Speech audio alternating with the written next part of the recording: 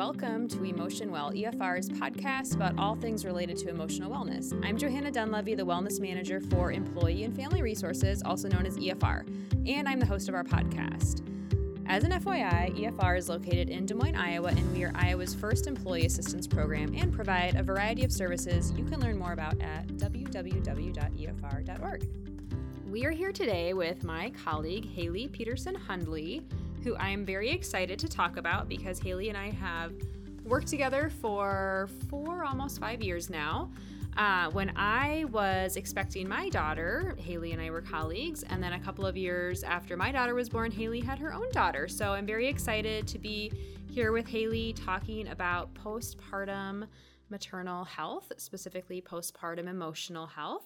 Haley, tell us a little bit about yourself. Yes, thank you so much for having me. I have worked at EFR for about 4.5 years. I started here as a substance use disorder prevention specialist, serving all the counties that we served back then. 3 years ago, I started working as a grant coordinator where I began managing my own grant that focused on non-medical use of prescription drug prevention, specifically in Polk County, Iowa. So I do a lot of services here, specifically in the Des Moines area. I got married about 3 years ago to my husband, Chris, and 16 months ago, we had our daughter, Charlotte. I will probably refer to her more likely as Charlie. That's what we like to call her. And then a couple months ago, we adopted our puppy, Riley, because we weren't busy enough with a toddler. So we brought in a puppy. It gives her a nice playmate, right? Very true. They are best friends. So it worked out. Excellent. Well, before we kick off our conversation and you share your story, I want to share information with our listeners about postpartum mental health and just to kind of lay the groundwork for what we're going to be talking about. So postpartum refers to the first 2 to 3 months after giving birth.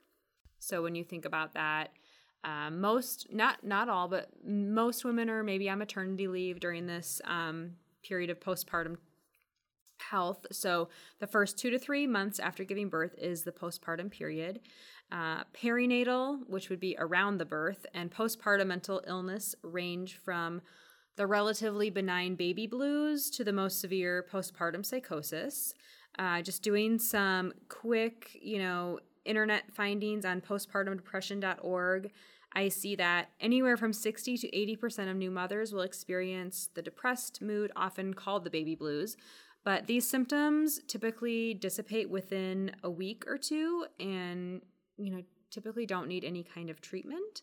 Postpartum depression afflicts approximately 10 to 20% of new moms. It's more severe and lasts for a longer period of time.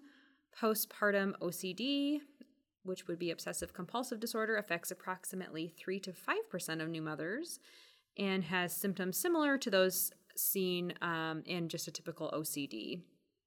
And in mothers with perinatal or postpartum OCD, the focus of the obsession is typically the fear of purposely harming the newborn or somehow being responsible for accidental harm of the newborn. So I'm going to let Haley share her story.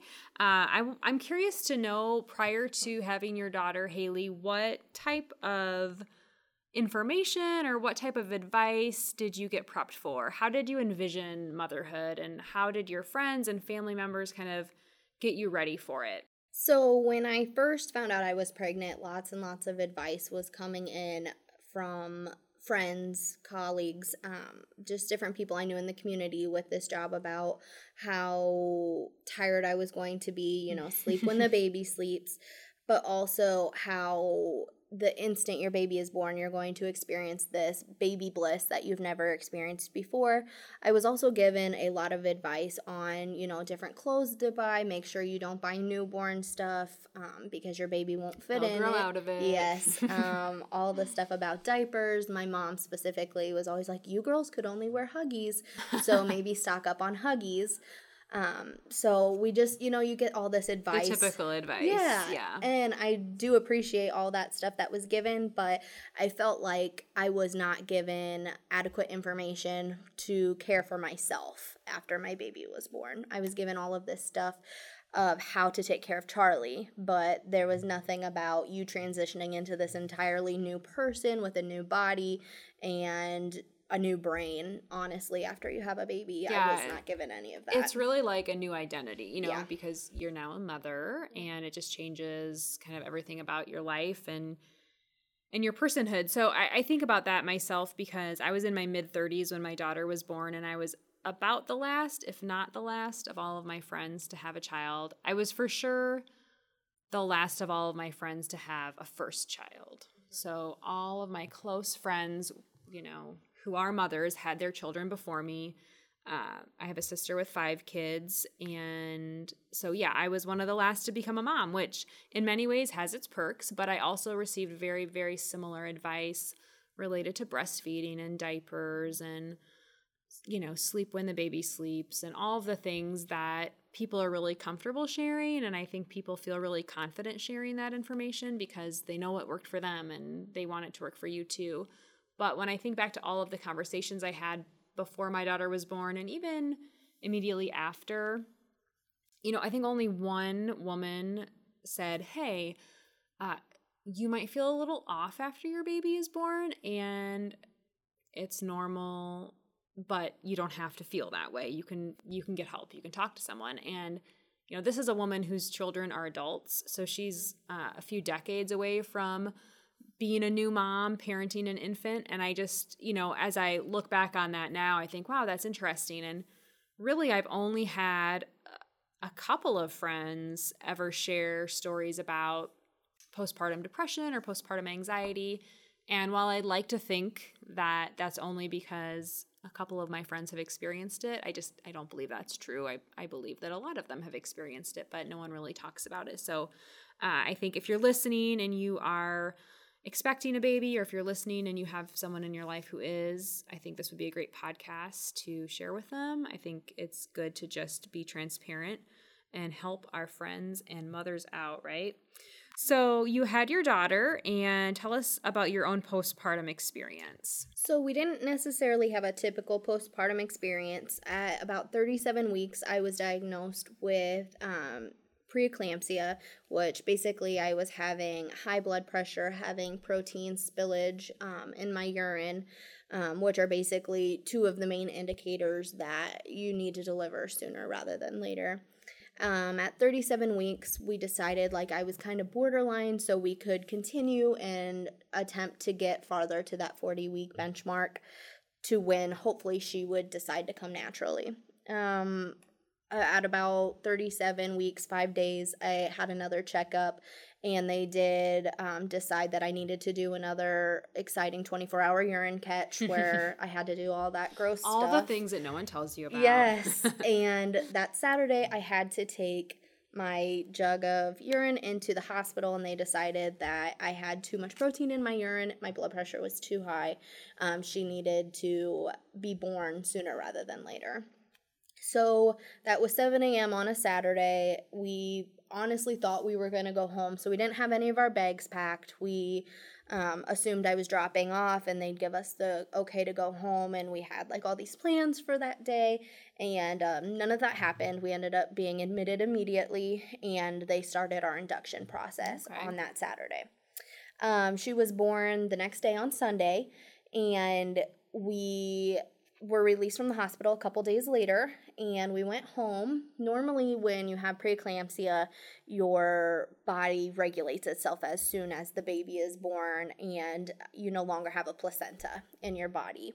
Unfortunately, in my case and in many of my friends' cases, my blood pressure did not regulate itself. It continued to go higher and higher to the point where I had to be rehospitalized for a few days, about a week after Charlie was born. And were you checking your blood pressure at home, or could you just tell, did you have a headache, and could you just tell that you had high blood pressure? So I was, and again, I don't know whether this was attributing to anxiety or if it was blood pressure, but I was experiencing extreme shortness of breath. Okay. And I'd never had that before. Okay. So I knew something was wrong. And I purchased a blood pressure cuff, and I would check my blood pressure, and my mom is a nurse, so my mom would come over in the morning and at night after she was working and check my blood pressure, and we ended up going to the hospital because my blood pressure was too high. Ended up being rehospitalized for, I think, 3 days. And luckily, Charlotte was able to come and stay with me there. Very nice. And we were then re-released. So we didn't really have that typical story of like you get to go home and you learn to be a family. We were home for a few days, back for a few days, and then we were back home. After we were re-hospitalized, we, we're still struggling with the whole breastfeeding thing. I was a first-time mom, didn't really know what I was doing about that. So my main focus was always on making sure she was eating, making sure I was producing enough milk. How many wet diapers? I remember Yes. Did you use an app to track the diapers Yes. and the feedings? I did too. Yes, we did. I remember. And making sure, you're using the right breast to nurse her, going back and forth, Yes. Making sure your supply. Making sure you don't get mastitis. Yes. There's so many things. Yeah. Yes. Pumping in the middle, making sure I'm upping my supply level. When she was born, she was 6 pounds, 9.5 ounces. At her week checkup, she was down to 5 pounds, 13 ounces. So I was very concerned, borderline obsessed with her weight and making sure I was producing enough milk for her. At this point, I began pumping. We would nurse on demand. After she refused to nurse anymore, we would try and give her the bottle of pumped breast milk. So basically, this whole time, this is what I am focusing on. At her 2-week checkup, we were back above her birth weight, which for people who aren't aware, once your baby gets back above birth weight, you can go to more on-demand feeding, where before you have to do every 2 hours per what our pediatrician recommended. So I was extremely excited that day that, hey, we're going to get a sleep for 3-4 hours, whatever she'll let us do. That night, we went to sleep, and the next day I woke up, and it was like I was a whole new person. My brain was in a constant fog, and fear had basically just taken over my body, psychologically and physically. Like, I was sick to my stomach all day. I had a headache, and I began obsessing. My first obsession that I can recall, aside from her birth weight, was her sleeping. So we went out and we purchased an Owlet, which is a pulse oxygen monitor, which would track her while she would sleep. And it would basically alert if her oxygen went too low or if her pulse went too low. So we purchased that, which was expensive, but I will say it helped me to have that. After having, a few nights of that, my thoughts kind of transitioned over to basically any way harm could happen to her. I was terrified of that happening. So one of the main ones that I recall being extremely traumatizing to me was we were standing by the stairs, and I was so afraid that we could fall down the stairs. And then that thought transitioned into, well, why am I thinking that? If I'm thinking that she could fall down the stairs, am I thinking that I could, push her down the stairs? Am I thinking all of these things? And these thoughts no longer are just single thoughts. It's something that I begin obsessing on and going down this rabbit hole where I was unable to pull myself back out. They were just kind of unraveling, and you couldn't reel them back in. Yeah. So I was getting deeper and deeper, and I just knew that this wasn't normal for me. And so I began doing hours and hours of research to try and figure out ways that I can stay away from stairs and ways that I can make sure harm doesn't come to her, because anything we would do, my brain would automatically transition to, well, she could get hurt this way. Mm-hmm. She could get hurt that way. So did you hold your baby a lot? No. So at the beginning, I held her nonstop. Once this stuff started kicking in, I was very afraid that I could be responsible for the harm coming to her. And I think you kind of mentioned one of the statistics at the beginning was that is one of the biggest obsessions is the fear of being responsible for something negatively affecting your baby, whether that's accidental or purposeful. So that fear really was all-consuming for me. And I decided that I needed to do something about it. So I tried I had shared this with very few people when it first started, but my mom and my husband were able to notice that something was off with me. And so I ended up sharing it with them and told them what was going on, and they both suggested, why don't you just call your OB? I'm sure it's normal. Go in and get seen. So I called my OB, and they sent me this Edinburgh postnatal depression scale, which was basically a scale that checks to see if you have depression symptoms. Examples were, I am happy all the time, none of the time, things like that. I feel like I could harm myself, all these different scales, and you have to answer it. Well, when I submitted this scale, they were like, you pass with flying colors, you don't have depression. And did you already kind of have a feeling that you didn't have, did you understand enough about depression to know that that wasn't what you were experiencing? Yeah. So I've always kind of had anxiety, and what I've learned since having my daughters, I've always had OCD tendencies, but I've never had depression. And I knew during this time that this was not depression that I was experiencing. I did not have sad feelings. I was scared 24/7. Like, I lived in this state of fight or flight, and I knew it wasn't depression. And so when they sent me the scale, I told them, I know that I don't have this happening, but something is happening. I'm not well right now. I need help. So when my symptoms didn't fit with the depression scale, they said, okay, you most likely have postpartum anxiety. And they gave me a list of resources, and they started me on medication. That medication was not good for me, and 5 days later, the side effects were so bad that I ended up going to the emergency room. And we were kind of sharing a little bit about this before we started recording.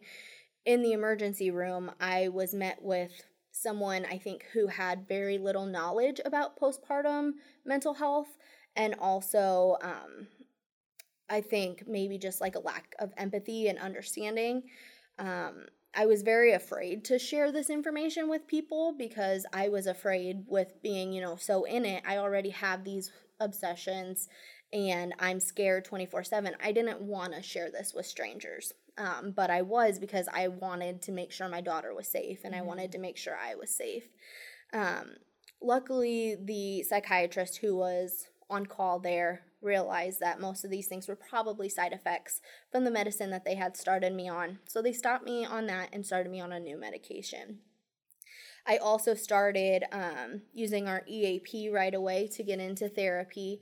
Again, even thinking about therapists, those who are licensed, not all of them are even fully aware of all the different postpartum perinatal mood disorders that exist. And my first experience meeting with this specific therapist, unfortunately, was negative. You could tell, instantly went into this safety mode where we needed to create a safety plan, which I think ultimately made me feel more scared. More anxious. Yeah. And because I began thinking, well, if she thinks I'm a danger to myself or my daughter, am I a danger to myself or my daughter? And all of these thoughts just were obsessive, and I just could not get out of them. And so what week is this approximately? So when I was able to get in to see this therapist, I was probably in week 4. Okay. So I went to my OB it was the end of week 2, so I probably saw my OB week 3. And then by week 4 is when I needed to be switched off of medications. So week 4 or 5, I'm seeing this therapist, and at this point I've been in this, all I know how to describe it as is fog for 2 weeks now. And I feel like a lot of women describe it as a fog. Yeah. I think that's a really common way for people to characterize the ways they feel. And I think some women characterize it as a fog because they're sleepy. I think there's that, you haven't been sleeping as much. You've got this whole new identity. But I think there's a difference between that kind of a fog and the fog that comes with depression and anxiety as it relates to your hormones after you have a baby. I completely agree. I think you can, when you're in a fog, So say my daughter last night refused to sleep. Like, we were up all night. So I feel foggy today. But this fog is something I recognize while I'm in it. The fog that I was experiencing when she was a newborn, I was not aware of until I stepped out of it. Mm-hmm. So I didn't realize I was a completely different person, and I didn't know myself until one day I literally, like, I remember the instance, we were driving down the road and I felt like myself again. And I was like, I have not been here for a month and a half or however long it was. And that was a scary feeling to be like, wow, like that was a long time of being something that you're not used to. One of my friends who was candid about her experience long after the fact shared something really similar. It was like, and her daughter was older, like 8 or 9 months. Mm-hmm. And she said that one day she was just walking outside and she noticed the sun was shining. Yeah. And it was just like she had a whole different perspective on her environment and her own life. And she was like, yeah, it was just, and everything was good from there on. It was just like kind of like you said, it felt like a switch was flipped after that 2-week appointment. I feel like some people come out of it in a similar way. That's exactly how it was for me. It was like, and very similar. I was looking at the trees and I was like, oh, that tree is beautiful. And I was like, wait, I'm back. I'm noticing something. Yeah, this is me. I'm not continuously in my head. And so that was probably a month and a half of being on this new medicine that really helped me to level out. On top of that, I was seeing this one therapist once a week. Our first appointment was obviously pretty negative, but I decided I was going to go back again because, I don't know, probably selfishly, I'm like, that's not going to be the last time she sees me. Like, I'm going to get better and she's going to know that I'm not a safety risk. Yeah. And so I continued seeing her for months. And I would see her once a week. This kind of jumps a little bit ahead, but there's a specialist in the Des Moines area who works at Broadlawns with postpartum mood disorders, and she specializes in postpartum OCD. It was almost impossible to get into her. There was a 2-month wait. Oh, wow. And when I was needing emergent help, 2 months was far too long. For anyone having a mental health crisis. Yeah. 2 months it's not acceptable. Yeah. You just can't wait that long. Yeah.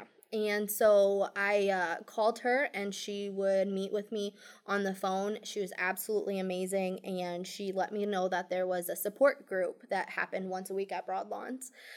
So I started attending this support group. And it was specific to postpartum OCD or just general postpartum depression, anxiety, OCD? Yep, it was any of them. And it didn't have to be, it was perinatal. So there was actually a lady in there with me who was pregnant. Okay. And then there was, my first time I went, it was just this other lady and myself. She was pregnant and had a history of, mood disorders. And so she was, wanting to be proactive about it.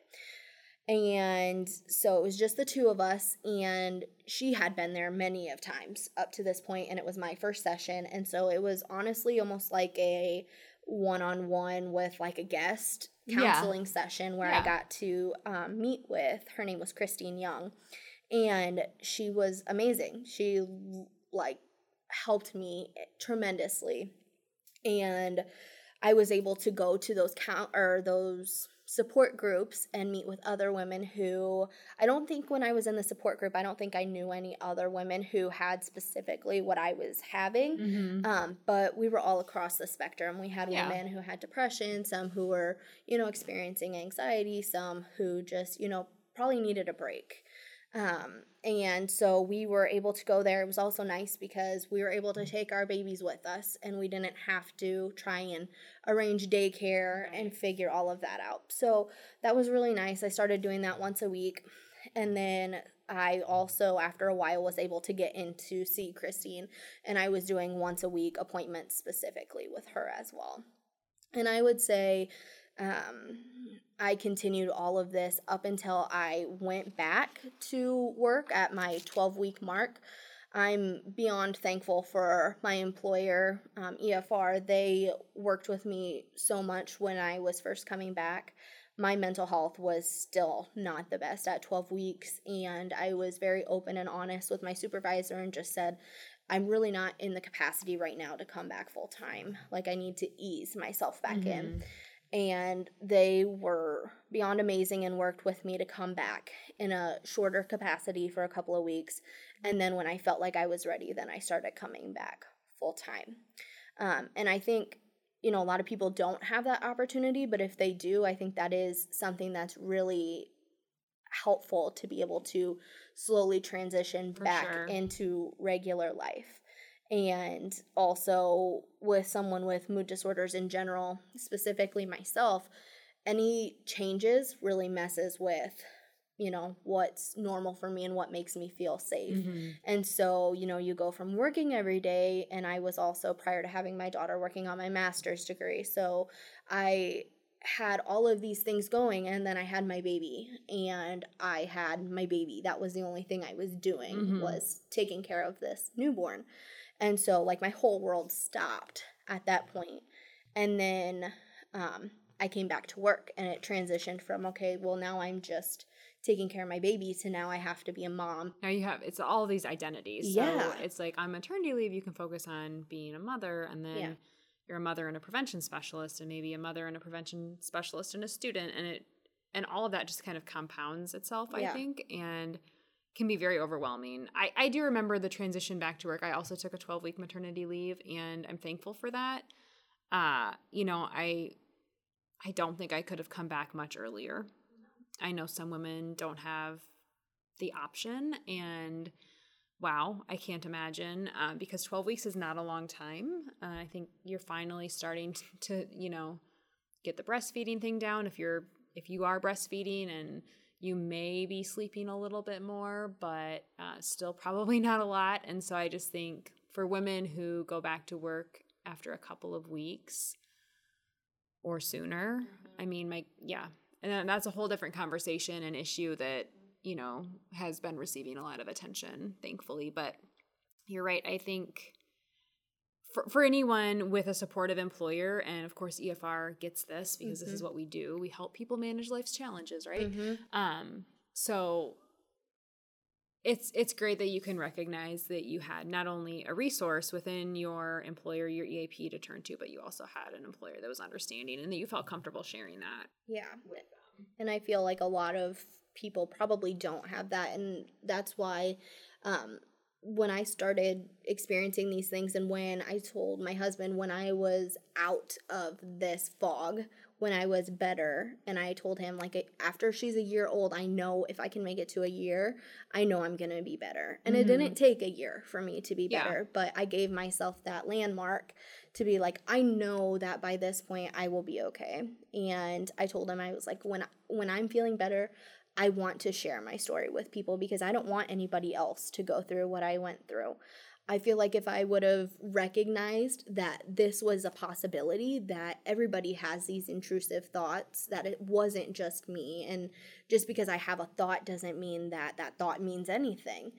I don't necessarily know that I would have spiraled so far and so hard down into a place where I was severely unwell, basically. And through all of these different therapies and counseling sessions and support groups, ultimately they diagnosed me with postpartum OCD, but my compulsion, was invisible to the fact of I was consistently seeking out reassurance, and my compulsion also was research. So I would spend hours and hours researching, is this normal? Is this okay?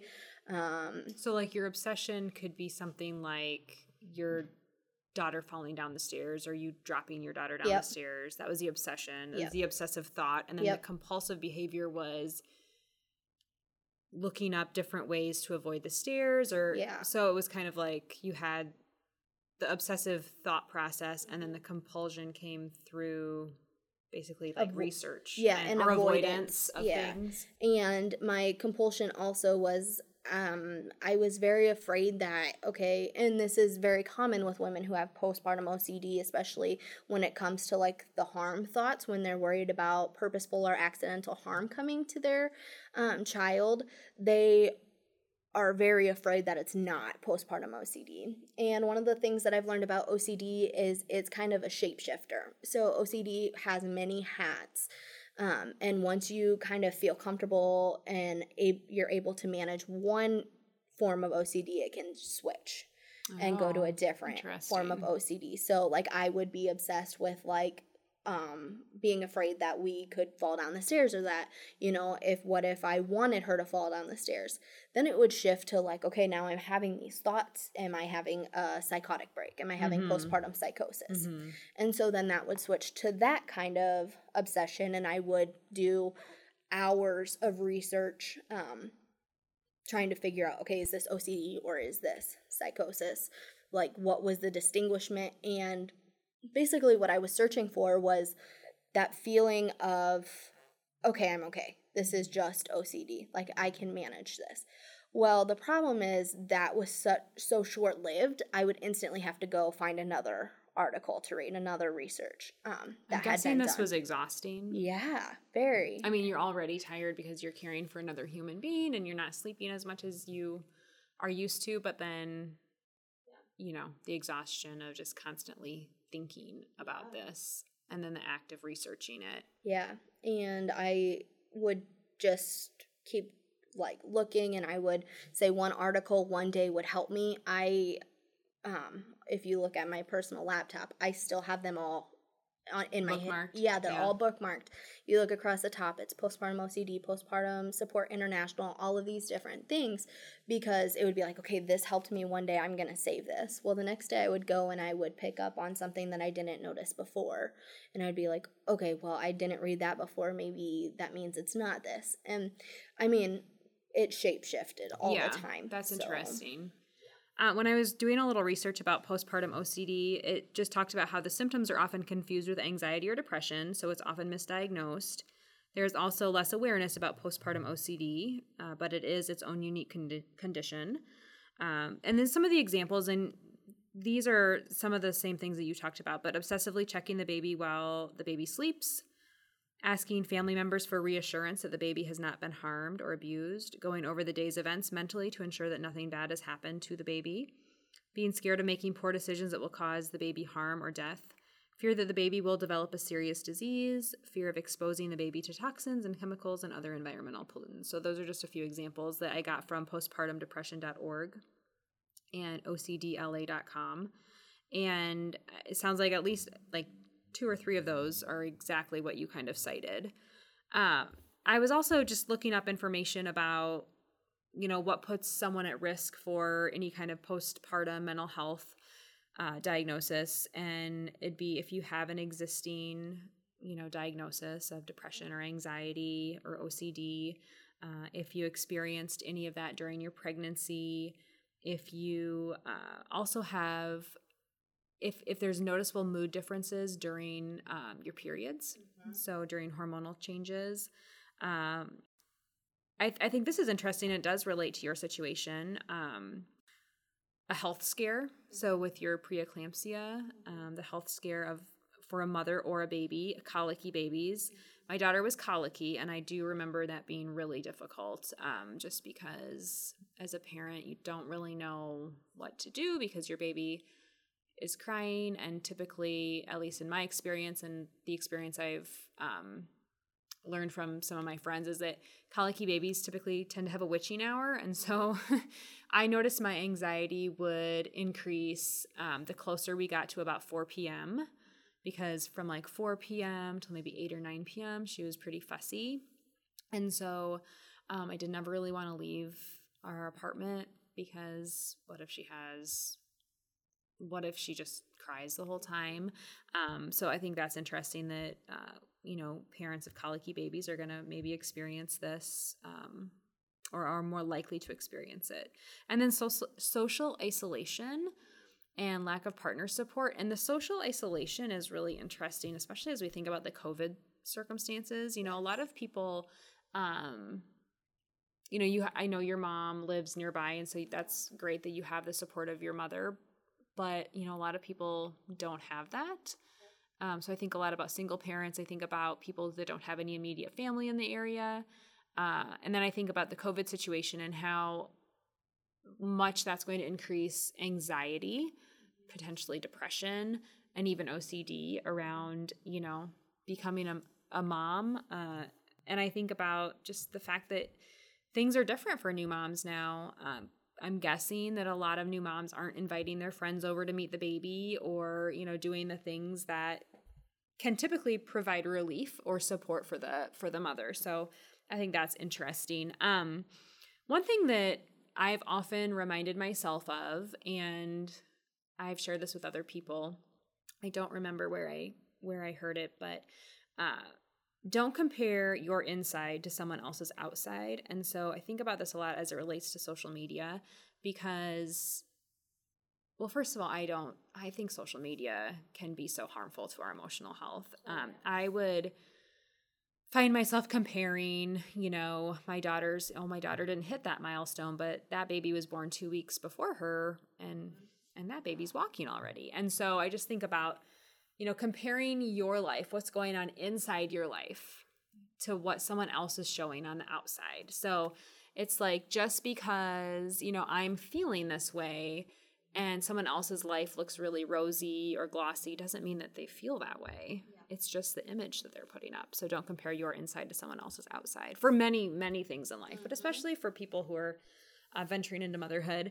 So, Haley, what would you tell a soon-to-be mom or a new mom that you wish someone would have shared with you? So, I think one of the main things that I wish someone would have told me is there is a spectrum of mood disorders that you could experience.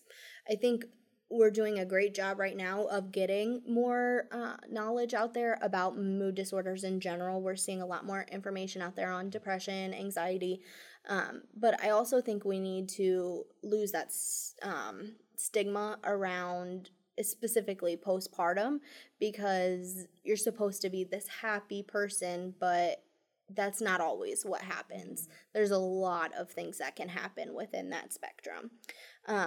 I also think one of the things I wrote down when I was preparing for this is I wish that I would have looked up the resources prior to needing them. I saw this resource on Postpartum Support International that basically mentioned all these conversations that you have with your support person. So whether that's your spouse, whether that's your parent, maybe it's a sibling of yours, all these things you discuss, and it's like clothing, what diapers we're gonna have, all of these things that, yeah, you need to talk about, but you don't necessarily have to have hours and hours of conversation over. And then things we should have talked about. And it's like, what do we do when I'm not okay, or if I'm not okay? Mm-hmm. Because this isn't going to affect everybody, but it does affect a lot more people than I think talk about it. But how do we know if I need to be seen by my OB? Okay, where are, who's going to be responsible for what within the household? So I think having those very serious conversations ahead of time, just to be prepared as to what could happen. Another thing is postpartum depression and anxiety can actually happen to the support partner as well. So it can actually happen to, specifically, in my case, it could happen to the father. Mm-hmm. And he did experience some symptoms of it too. And part of it could have been because he was having to take on a lot more because I was struggling so much. So I think it's just really important to have those conversations before. And you were recalling or talking about social media. One of the things I wish I knew was to not look at it so much. What you were mentioning, when I was in the depth of it, I removed all social media from all of my devices. I blocked it from my computers. I took it off of my phone. I just didn't want to see it. I didn't want any of that to be where I could have access to it, because anytime I would look at it, it would just make me feel worse. I had friends who had babies very close in time to me, and they all looked perfect. Yep. And I could not come across that way, like, because we were struggling, like, we were struggling pretty hard, and I wasn't going to put this out there, but, you know, looking back, I've talked to a lot of these people who had babies around the same time I did, and a lot of them were struggling too, Right. but it didn't look like that. Right. So that was just one of the things I noted that I wish, and if we were to have any more children, I would make sure that I'm more Just aware. be more prepared. Yeah. So, you know, for those of you listening, if any of this information resonates, you maybe think that you're experiencing some postpartum mental health issues or that a loved one is, there are a lot of resources available. Haley, you mentioned a website that I'll link in our show notes, and I'll also link to the websites where I pulled my information from. But I think the biggest thing we can do is advocate for our own selves, and you know, it goes back to self-care. So you can't pour from an empty cup. You have to put your oxygen mask on first. So in order to be able to take care of another person, you have to be taking care of yourself. And so not being afraid to speak up, to say something, you know, even if it's saying it to yourself in the mirror, you know, like this isn't me, this doesn't seem like me. And then telling your partner or someone you trust, telling a healthcare provider. I also think when it comes to your relationship with your healthcare provider, you need to be an advocate for yourself, because they see a lot of patients and they don't know you very well. You know, we like to think that they know us really well, but, you know, we're one of many patients. And so the 10 or 15 minutes you may spend with them, they might say, yeah, no, you don't have postpartum depression, but in your head you're going, but there's something off. So advocate for yourself and say, hey, you know what?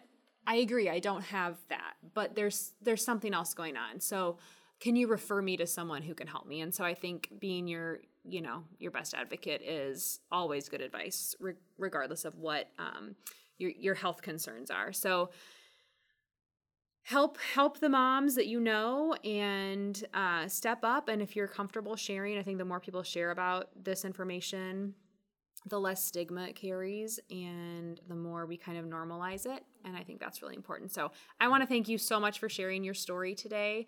I think this will help so many people, and best wishes with Charlie as she's 16 months old. I'm sure she's a ball of fun right now. Yeah, she's busy. So enjoy every aspect of motherhood and every phase and stage. But thank you so much, Haley. Thank you. Thanks for listening to Emotion Well. Please subscribe to us and don't forget to rate us. We can be found on Apple Podcasts, Google Podcasts, and Spotify. Emotion Well is hosted by Johanna Dunleavy and produced by Emily Wonkum.